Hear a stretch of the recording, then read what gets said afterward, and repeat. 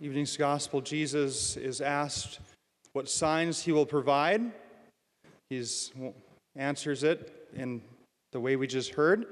One of the signs that we're getting closer, everyone, to the end of a church year, the end of a liturgical year, is we have this type of gospel being presented to us. When we start to hear this kind of apocalyptic literature, it's called, we know we're getting closer to the end of a church year. The end of times, the end of a church year is the vision of the church. So next weekend, of course, we have Christ the King Sunday, bringing an end to our church year, followed by the first Sunday of Advent 2 weeks from today. I think it's interesting that the next time we'll be wearing green is mid-January, right? Get through Advent and Christmas. The next time we're wearing green is mid-January. But for all of you Green Bay Packer fans, I want you to know something. Come January, we're going to be the only ones wearing green because the Packers are going to be at home watching the playoffs in their pajamas. Just so you all know that, okay? I know sometimes you're not quite sure. Am I a Viking fan or a Packer fan? After a win like today for the Vikings, 8-1, who can't be a Viking fan, right? So I'm fair weather just like all of you, so go Vikings. The thing about a gospel that we're being presented here this evening, this apocalyptic literature, is it's really awkward. It's really awkward to hear. It's really awkward to proclaim. And it's really awkward to preach on. And I think part of the reason it seems so awkward is because it seems so irrelevant. It seems so unlikely. It seems so dramatic and fake. But I just want to point out here this evening some of the things that Jesus said would happen.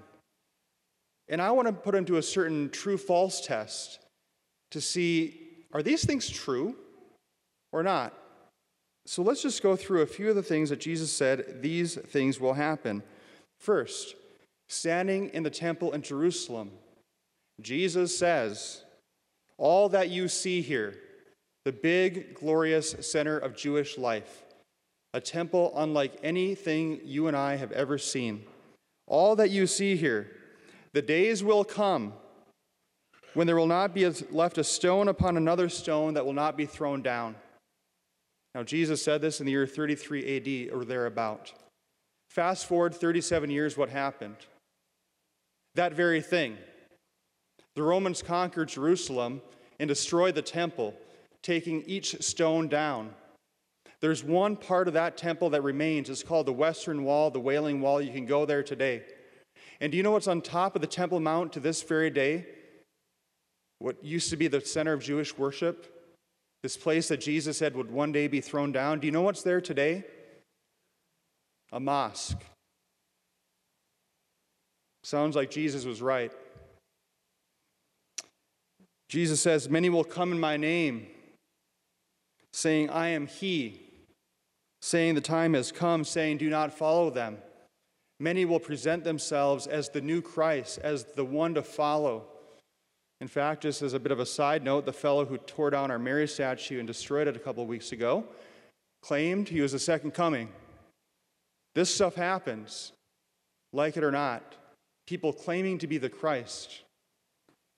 Let's keep going. You'll hear of wars and insurrections. Do not be terrified.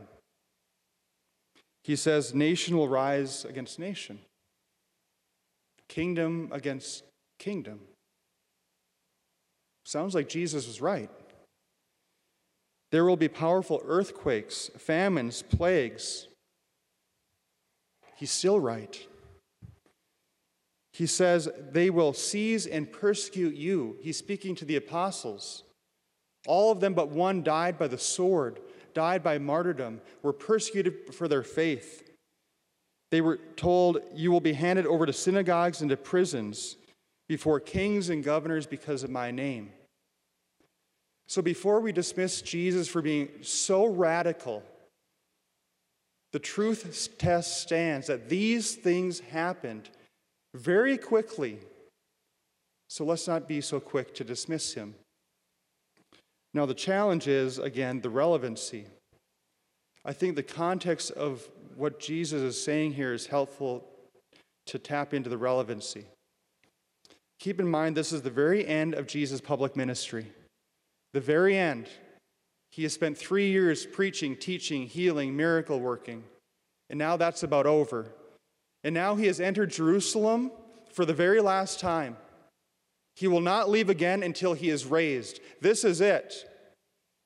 And he's telling them to get ready so that their faith, when these things happen, may not be shaken. And I would say for the apostles, they responded well because their faith was not necessarily shaken. And the reason it wasn't shaken wasn't because of Good Friday. They all left, remember, except John and Mary and a few others. They all left. So maybe it was shaken for a moment. But on Easter morning, the power of the resurrection changed everything. Because the power of Jesus' resurrection changes everything. Because these realities might occur, yes, but we need not be afraid because Jesus has come to destroy death and sin and slavery to sin. He has come to destroy that, and he has done so successfully through his resurrection. So I think what this gospel invites us to hopefully consider in our own lives is the question, is he the foundation? Is he the cornerstone? Is he the center? Is he the one for whom I exist? Have I built my life on him? Do I stand firm on the only solid foundation that will last? Jesus Christ risen from the dead. Everyone, there are so many things that compete for our attention. There are so many things that compete for our heart. There are so many things that compete for our love. And sometimes Jesus is just one thing among many. May that competition be won by him. May he claim your heart and mine. And may he be the foundation of everything we do and who we are.